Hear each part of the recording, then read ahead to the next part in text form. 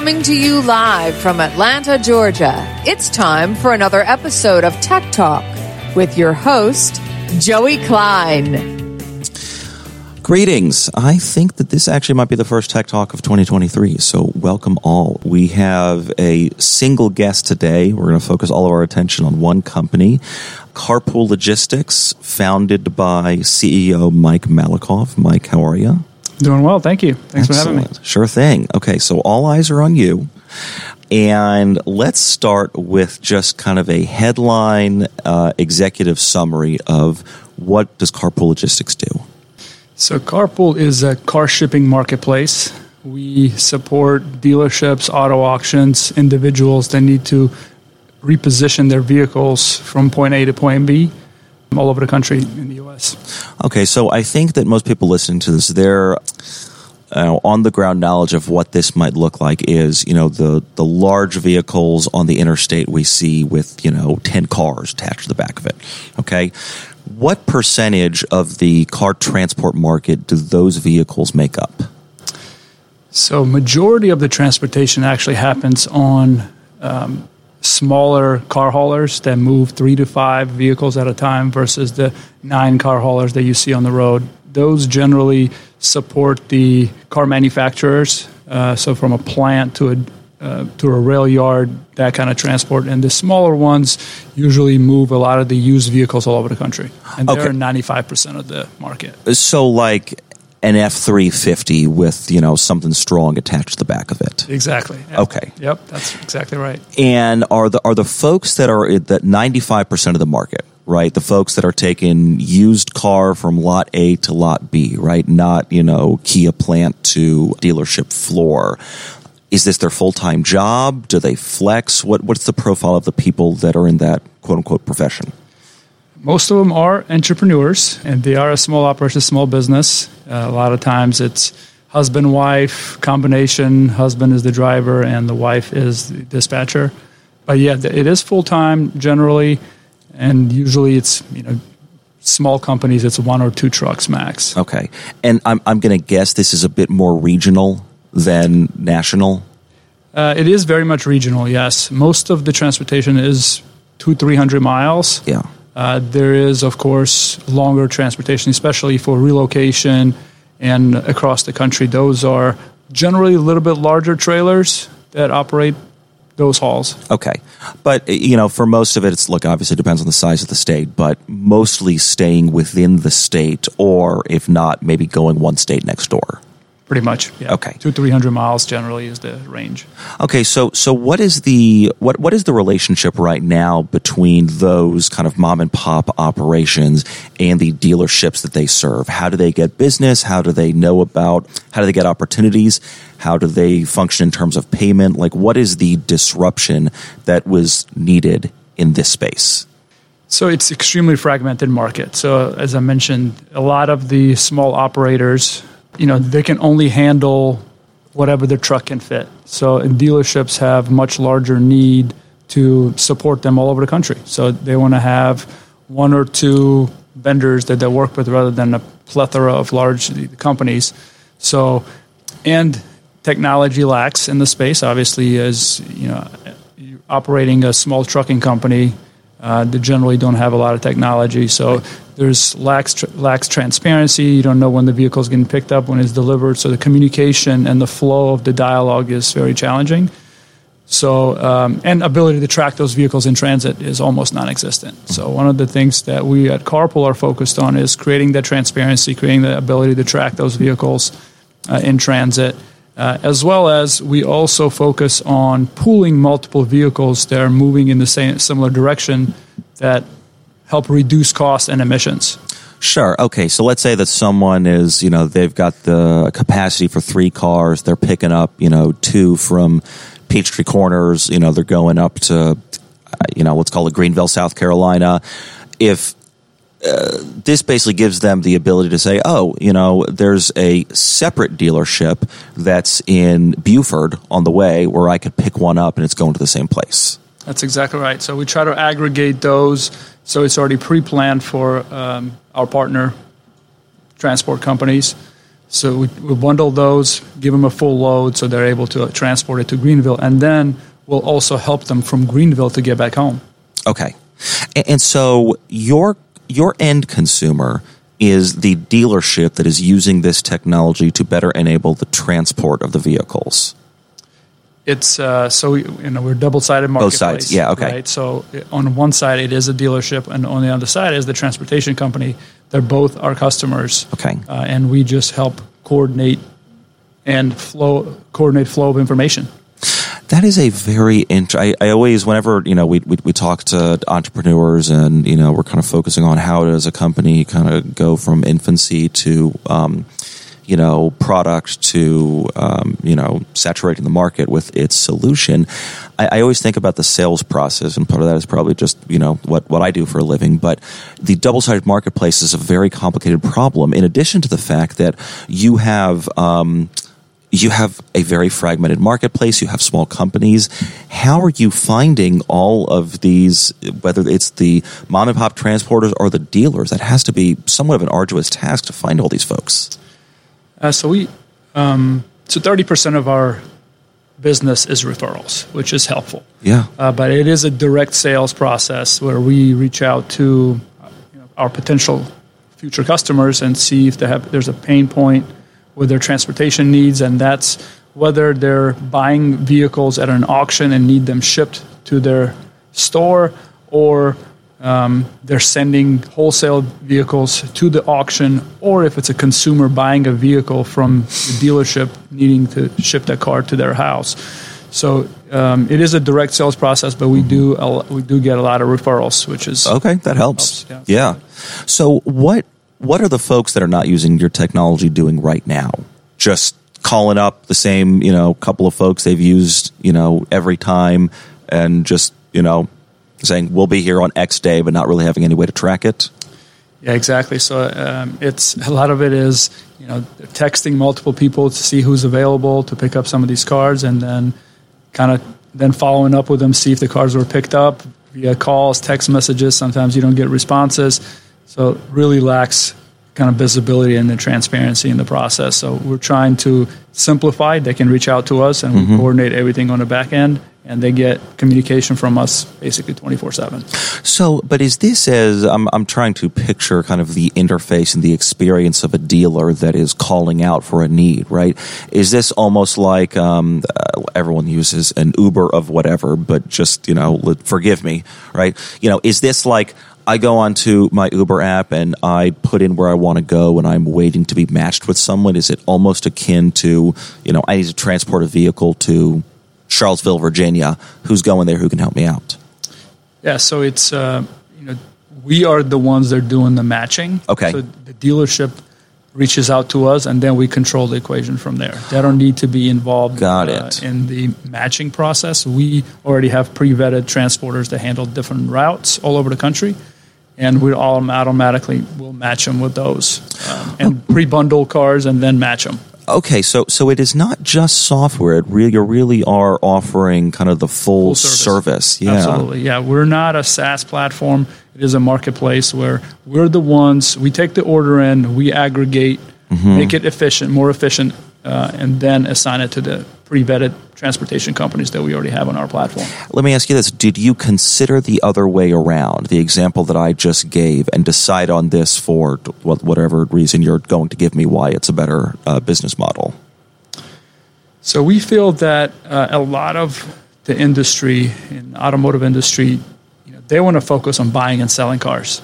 They don't want to deal with transportation. So we are their managed transportation partner. We basically are an extension of their team as a logistics team to support all of the logistics of their vehicles. Gotcha. Makes sense. And your background is in shipping and trucking, correct?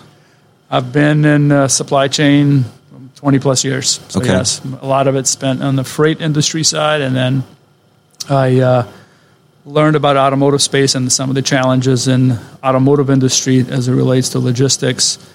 And so an opportunity to kind of improve it and make the process better for our potential clients. So that's kind of how we focused on it. Yeah. Okay. So look, there are some people that are just, they can't work for anyone else, and they start a business right out of college, and that's all they can do. And there are some people that I find are, after however many years of professional life, and they have the light bulb and they do it. And I find those two people fall into two camps. Okay. Some of them are those that have always wanted to do their own thing, just never really had, the idea or the opportunity to do it. And others really, it's like they wish someone else would do it. They're not really an entrepreneur at heart, but like, God, no one else is going to solve it. And you're making me do this. Do you think that you fall into one of those two camps, or is there a third or fourth camp that I'm missing that you think your psychological profile is in? Interesting point, and I've had a lot of conversations around about this topic. So I'm probably unique in a way because you have, as you mentioned, you have younger adults that come out of college and they want to be entrepreneur from day one, and that's what they start doing right away. They do multiple startups in their career. Some fail, and hopefully some succeed.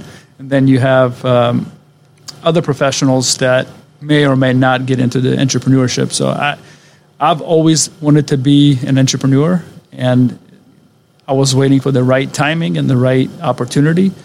That timing and opportunity came up during COVID, where I found the right problem to solve.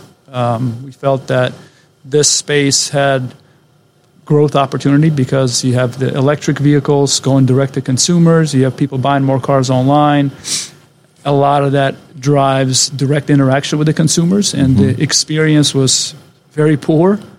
So we thought that was a good opportunity to streamline that process. So, I certainly consider myself in that category where I have the experience in the industry, the will to succeed as an entrepreneur, because I've managed teams, I've scaled businesses in the past, and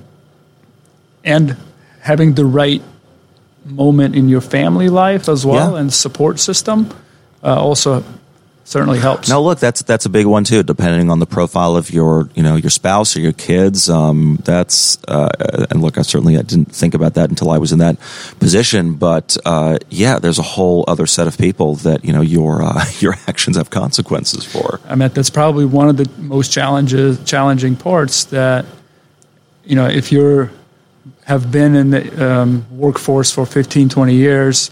A lot of times you're married with children to quit your, at that time, probably a lucrative corporate career and start something from scratch is when your expenses are probably the highest. Exactly. Yeah. It's very risky. You have children, you have to pay. And so having the right, spouse that can support you and the right infrastructure is very important to be successful.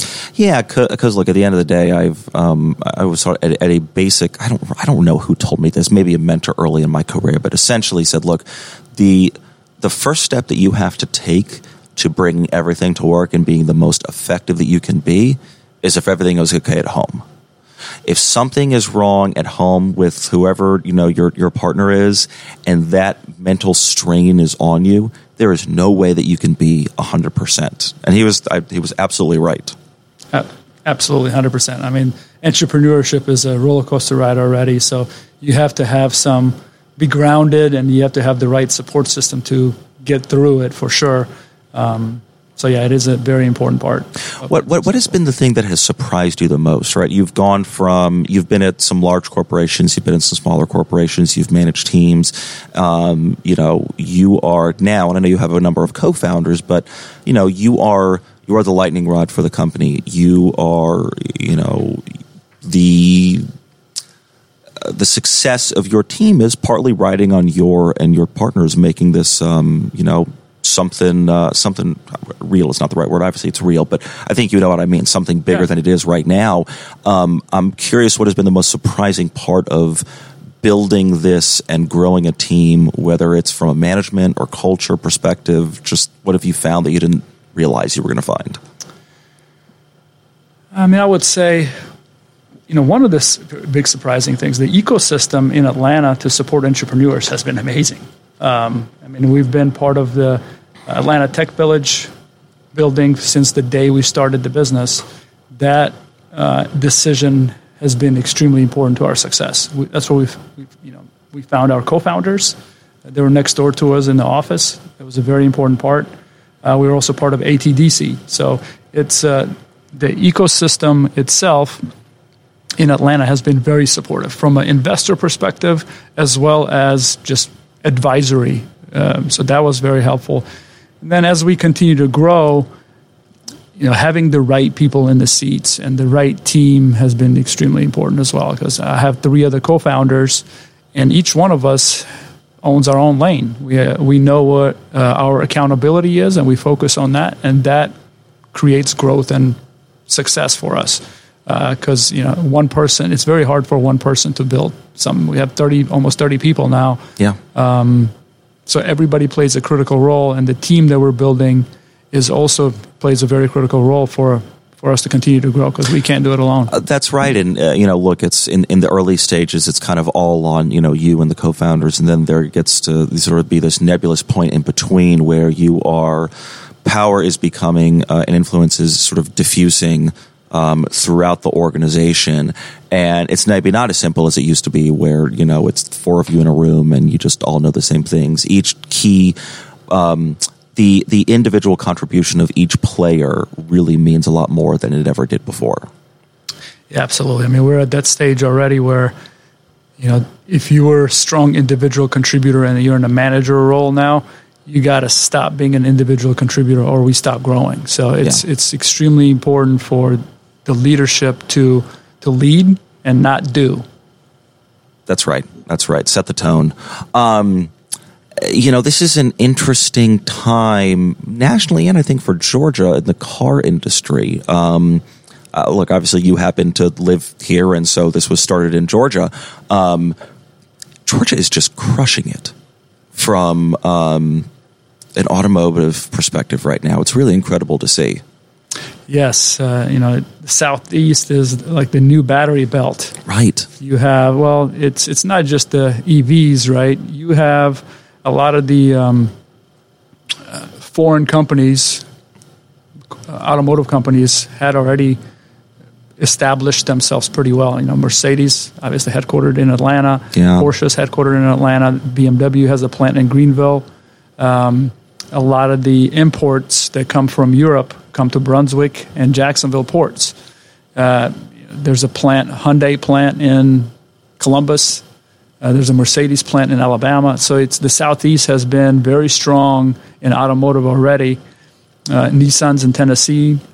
And now you have the EV companies coming here just because there already is an established infrastructure for automotive. Mm-hmm. Not to mention, Cox Automotive is one of the largest software providers for dealership industry for automotive. So it's a very big automotive space in the Southeast, and Atlanta plays a big role. I've always wondered this question. So I know that a lot of the cars that come in to be shipped across the country come into the port of Brunswick. Okay. Why Brunswick? Right. You have Savannah so close. What is the specific reason behind why Brunswick, Georgia? It's a great question. So, historically, Savannah, became a larger port in the last 10, 15 years. But the history of vehicles coming into those Jacksonville and Brunswick ports has been there for quite some time. So I think some of that is the continuity of what has been in place. There is good infrastructure, rail infrastructure that carries a lot of these vehicles across the country as well. So it's not just the port, it's the rail infrastructure that supports the port that's heavily influencing that part. Because, think about who's in Jacksonville. CSX. Yeah, CSX right. Railroad's based out of Jacksonville. So it's not no coincidence, I'm sure. Yeah, okay. All right. Well, just little tidbit there. Let's see. We talked about your team. Let's actually go back to Capital for a second, because I feel like, even as recently as a couple of years ago, I would do the show. We'd ask about Capital. We'd ask about things Atlanta could do better. And, often there was a comment of, the ecosystem is great, support is great, talent is great, but I got to go to the West Coast to raise money. Now, I think that we've seen influx of a lot of West Coast or Northeast operations that now have an office here and have set up roots here. I'm curious, do you feel the ecosystem from a capital perspective is markedly different than even a couple of years ago? Because from an outsider's perspective, it feels that way. It feels more robust than it used to be.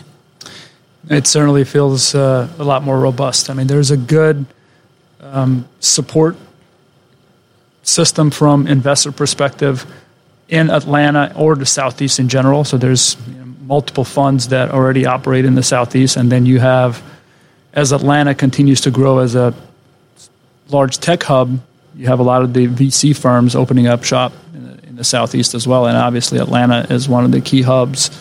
So it is becoming a lot more attractive. So there is, I presented at Venture Atlanta, and there were a lot of out-of-town investors visiting. Some of them have offices here, so it certainly, there is a lot of attention on Atlanta. There is. I think, look, the Sun Belt is doing quite well. Atlanta is doing quite well on a number of fronts. You mentioned presenting at Venture Atlanta. I just have to give you kind of another shameless plug here. I believe that you are on the Atlanta Inno Awards Companies to Watch, correct? We are, yes. Thank you. Yeah, just making sure that we got that in there. And for anyone listening, I believe the event is March 16th. And of course, not planned whatsoever, but my company, JLL, is sponsoring it. So if you want to come on down, I believe it's at the West Side at the Star Metals building. There's a lot of great companies, obviously including Carpool Logistics. Absolutely. Yeah. Okay. Excited to be there. Now back to our regularly scheduled program. So what are you up to now? What's the goal of the next 12 to 18 months? Is this purely just gain as much market share as possible? Is there a new business line you're getting into, new technology? What are you focused on for the future? So we're heavily investing in continuing to build out our platform. We've doubled our software development team in the last few months, and core focus is on continuing to build out the platform, make it as efficient as possible, create as much efficiency for our customers and visibility as possible. So the tools that we're building are constantly getting enhancement. So that's one of the big focus areas. And then also continue to build out our sales team and organization, because we're not even scratching the surface. I mean, being in Atlanta, we obviously started out in the Southeast heavily, and the goal is to expand across the U.S. So, does your expansion? I'm thinking about. I'm presuming about your sales cycle, and you can correct me if I'm wrong. But this seems like certainly for most of these a fragmented marketplace like this is probably an over the phone sale as opposed to kind of an enterprise in person sale. Are there geographies or prospects in which it really makes sense that you've got to have someone on the ground there? It's a mixture of both. Yeah. Automotive is a very relationship-driven industry, so being local in local markets is very helpful. So we kind of have a mixture of phone, in-person approach, but we keep our operations as one hub in one place. So the sales force can be distributed, the operations is centralized. Gotcha. Okay. It is such an interesting time in the automotive market, not just the shift in geography of where automobiles and components are manufactured, but also the hype, I think, makes it sound like it is not real. It is very real, the switch to EV and sort of the race to get into that. Not a specific question, but just kind of your thoughts on where things are, who you see as some of the future winners and losers, where you think innovation is going to be, just overall thoughts on the market as it kind of switches, probably one of the most significant shifts since the invention of the automobile, really. Yeah, absolutely. The automotive industry is certainly going through a renaissance. We're probably going to see more change in the next 5 to 10 years than we've seen in the last 50 years. So electrics are not going away. They're certainly here to stay. And there's going to be a pretty aggressive push in the next 5 years for all manufacturers to start significantly expanding that segment. So, and also, a lot of car manufacturers are looking at distribution model for EVs. You have relationships through dealerships. Dealerships have to make investments. There's a lot of investment that has to go into to implement this, not to mention the charging stations all across the country. A lot of innovation around batteries is important. China controls a lot of the supply chain for the batteries, which is a big challenge for the U.S. So there's a big push to start to build control within North America to supply those batteries and the components of those batteries. There's a lot of investment going into that space. So I think it's going to be very interesting to watch the entire supply chain of EV and how that evolves in the next few years. It really does feel like, and this is beyond just batteries, but obviously that is a huge component. It does feel like we're entering a phase in kind of the international world order in which we are not... Globalization isn't ending. We're not necessarily retreating from globalization, but I feel like things are becoming a bit more regional. I think that certainly the United States is understanding that, look, there was absolutely a business case, in the last 50 years for putting a plant of whatever kind halfway around the world. And I think we're seeing now that, that has its consequences. There is a real advantage, jobs, culture, national security to having things on our own shore, or at the very least, our own continent. I mean, I think Mexico is going to be a very big winner as well in this switch. Yeah, absolutely. Nearshoring is certainly happening. As you mentioned, a lot of geopolitical challenges currently. So a lot of companies are thinking about how do we get closer to the United States and those markets that you serve. So that regionalization is very much on top of mind for all supply chains, not automotive specifically, but just all supply chains all over. Yeah. I mean, the service you're providing, it obviously, look, at the stage that your company is in, it is very important to focus on doing, generally one thing really, really well and carve out a niche for yourself. My hunch is that the service that you're providing and the technology that you are using for that service can probably be used for other sort of transport models as well. And I'm curious if that is something that is on your long-term radar, or it's too far away to even think about that right now. Yeah, kind of like you mentioned. I mean, our core focus is around vehicles. Mm-hmm. We plan to stick to that core focus. There is... The freight industry on its own is $3 trillion industry worldwide. So there is already a lot of investment going into that space. Part of the thesis was that automotive supply chain and logistics wasn't getting enough attention in its much smaller segment. And that's why we decided to go after this segment specifically. And the tools that we're building are specifically for automotive industry. And one of the reasons we decided to build those tools is because there's not a lot of platforms and tools out there to really support this business. So we thought it was very important as the industry evolves to be able to create the customer experience that consumers are used to, that Amazon-like delivery. Sure. If you want to have the car delivered to your house and have a similar experience, there's a whole lot more work to be done. Yeah, that's right. And I think that there are plenty of companies that have found a really strong niche in a process or industry that is highly fragmented, that isn't really using technology, that is somewhat analog. Those are, very, very ripe for disruption. And that's obviously why you're doing what you're doing. Absolutely. Yeah. Well, Mike, this was great. Thanks a lot for coming on and telling us about Carpool Logistics. If there are people listening that want to get in touch with you or learn more about the company, what's the best way for them to do that? Yeah, thanks for having me. You can reach me at mike@carpoollogistics.com. And again, for everyone listening, March 16th, Atlanta Inno event, Mike and his company are going to be there, as well as a lot of other great startups. Thanks for listening, everyone. Have a great day.